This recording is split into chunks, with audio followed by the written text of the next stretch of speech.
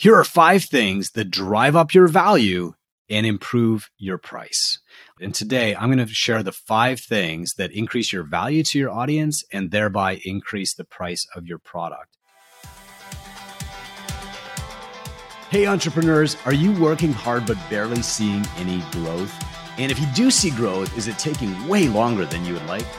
If you feel like no matter how hard you work, you always hit a ceiling when you're trying to scale, Business is Good is going to help you break through fast. I'm your host, Chris Cooper. I've been able to grow a 200-word daily blog into a $20 million worldwide business. I've actually done it, and I'm sharing my personal stories and details of how you can too. The key was to use simple models to grow fast, and then teaching those models to others to help them scale too. On this show, I'm going to share those exact models with you. So let's dive in.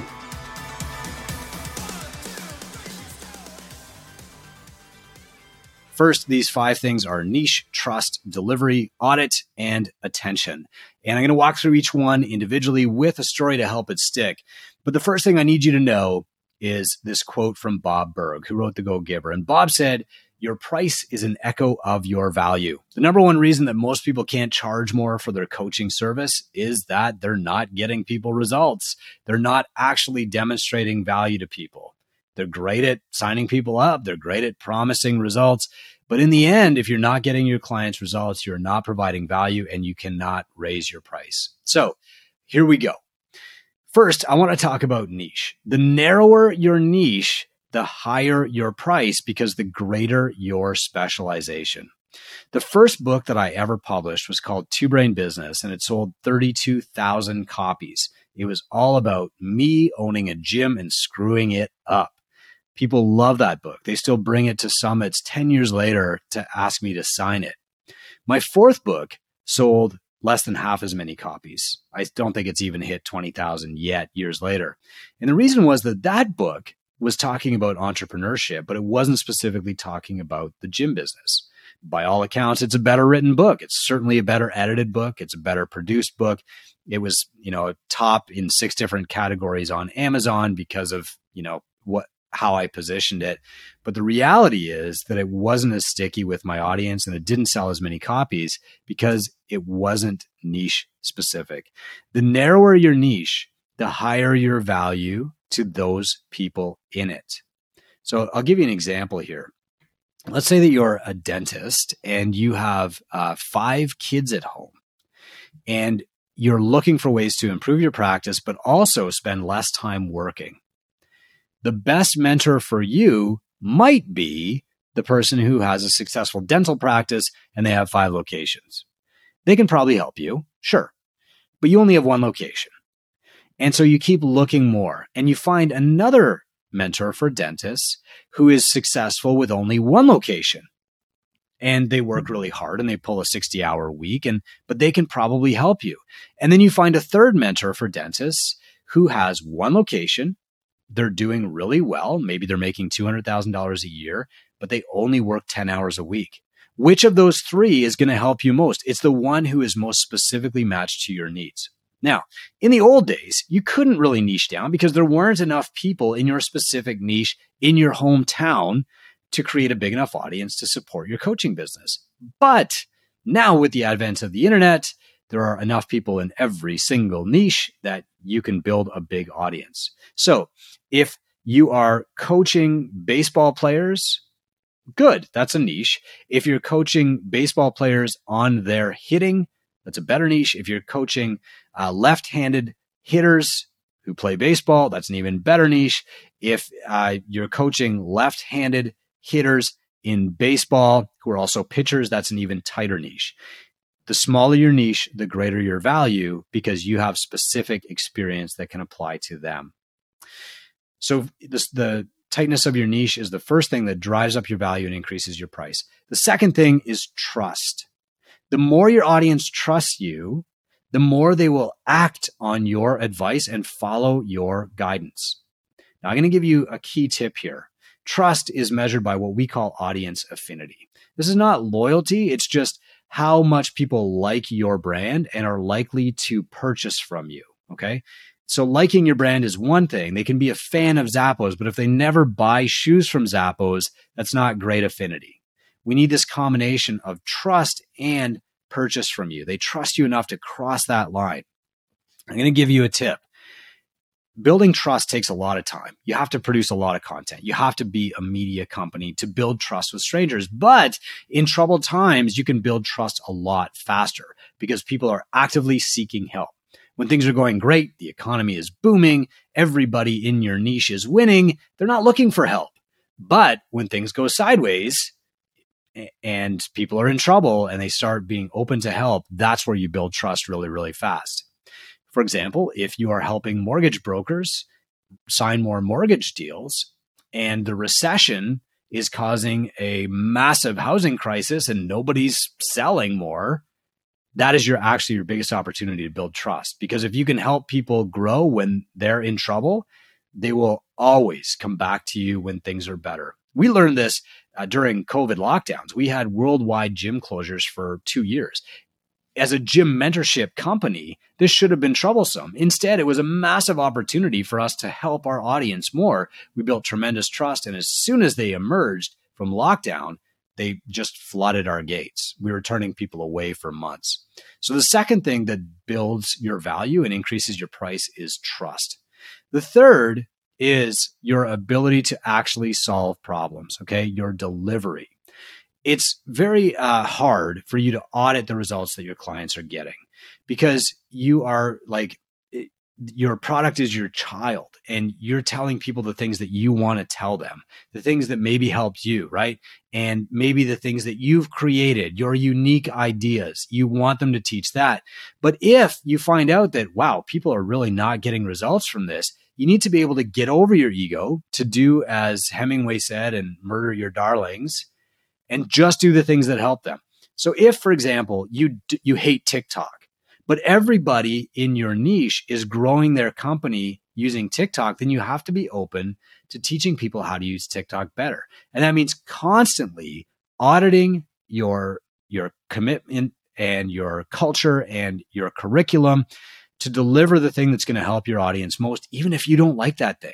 You have to be committed to solving your audience's problems more than stoking your own ego, more than always being right, more than being the guy with the one idea that lasts forever. You have to be willing to learn new things and adopt the things that will actually help your audience. Even if it's something that you said 5 years ago you should never do, and now you find, oh, it actually is working, you need to be able to upgrade your message and get over your ego to solve your clients' problems. You have to get them results. That's the third thing. So the narrower your niche, the greater your value. The higher the trust, the greater your value, and the greater your delivery, the better your results, the higher your value. Okay.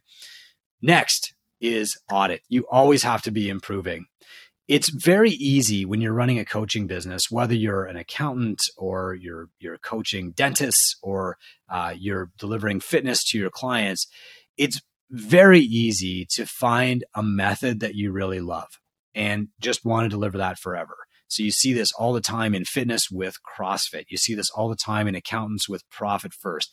They fall in love with the simplicity of the model. They think it's perfect, it's elegant, it's a virtuous cycle. I'm just going to teach that.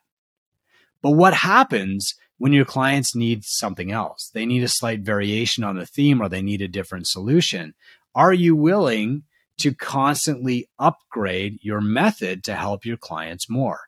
And that means, are you willing to ask yourself objectively, is this working?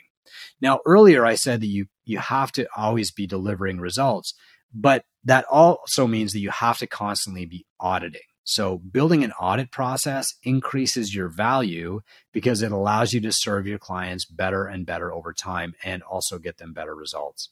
So for example, let's say that 2 years ago, I could get people to $100,000 a year in profit in their gym, but it would take them 3 years.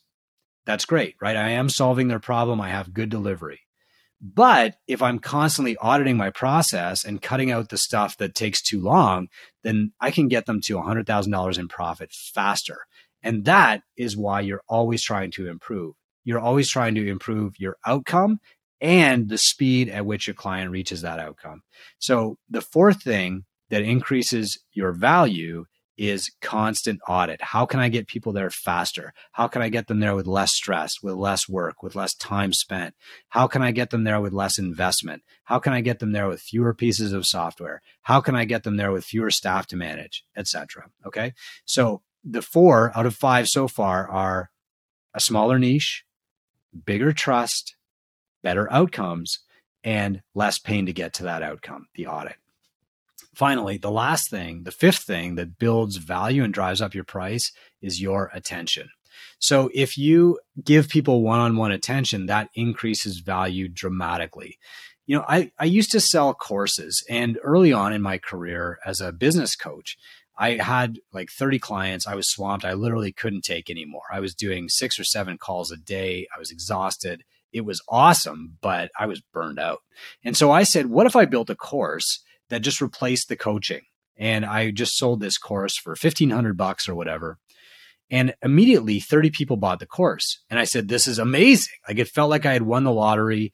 My share of that revenue is about $15,000. I made that money in a weekend. And I thought, this is it. Like, this is incredible. And after about 3 weeks, I started calling clients and saying, hey, how you doing? You know, like, what results have you seen so far? I wanted testimonials. I wanted to hear their wins so that I could share them and sell more courses. But what I found was, oh, yeah, I did log into the course, but I haven't really done anything yet. Or, yeah, I'm going to get to it this weekend. Or, yeah, I got through the whole course and I don't know. Maybe I got to go through it again. People weren't getting results. And so the value of the course went down. And the next time we tried to sell it, we had half as many buyers. And I said, scrap it. Like, yeah, this is easy money, but people aren't getting results. We're not increasing value, right? The only way we're going to sell more courses is to drop the price. And so then I realized, like, the number one thing that was helping my clients the most was one-on-one attention from a mentor. That was tough because it's very hard to scale one-on-one mentorship, right? And that's why you don't see in the business coaching space, you don't see a lot of companies doing one-on-one. You see them doing like group coaching, which has pros and cons, and I'll talk about that on a different episode. But scaling one-on-one is very hard. It's also the most valuable thing that you can do. You can get people better results. And so the 5 things that increase your value and drive up your trust or drive up your price are niche, trust, delivery, you have to get results. Audit, you have to find ways to get results faster with less pain. And one-on-one attention, the focused attention of an expert. If you start off by saying, here is the goal that I want for my clients. It's 30 pounds of weight lost. It's 30% less taxes. It's cleaner, whiter teeth. And you work backward from that to say, how can I get people these results the best? That will ultimately lead to increased value and increased price will follow. And if you keep asking that question, if you keep auditing and saying, how can I get people better results? How can I get people this result faster? How can I get it for them with less pain or stress or fewer visits? And how can I give them better one-on-one focused attention? That will ultimately drive up your value to the client and lead to price. The key thing here that you have to remember is that people are not buying you. They're buying an outcome. And a great analogy from the book Good to Great was buying drill bits. So when somebody goes into a store and they want to hang a picture on their wall, they go to the drill aisle, right? And they start looking at drills and they start looking at drill bits. And the person that's selling drills, they want to talk to them about like the speed of the drill and the power of the drill and whether they should use a battery power or whether it should plug in. And like, here's the different types of drill bits. There's 50 different types. Do you need a titanium bit or do you need a brass coated bit? When really the person is not buying a drill, they're buying a hole in their wall so that they can hang the picture. If you constantly keep your eye on what your clients are actually trying to achieve instead of the tools that you're trying to sell them, what will happen is that you'll sell them the right tools and you'll sell them all the things that they need to get that hole in your wall. And it will increase value and ultimately drive up your price. So stay focused on solving the actual problem. Constantly try to figure out, who can I solve problems for? What problem can I solve? How can I solve it faster? How can I help them trust me? And how can I give them greater value? And that will drive up your price. So hope that helps. If you're delivering on those 5 things really well, your price should naturally be going up because your value to your audience is increasing as well. Hey, thanks so much for listening. I had a great time recording this episode for you, and I hope that you took away a model that you can use today. Hopefully you got a lot of valuable takeaways that will inspire you to take action and see new results in your business. Don't forget to take 30 seconds to subscribe, rate, and review the show. That's the best way to show your support and help us get the word out. And if you'd like to connect with me, you can find me at businessisgood.com.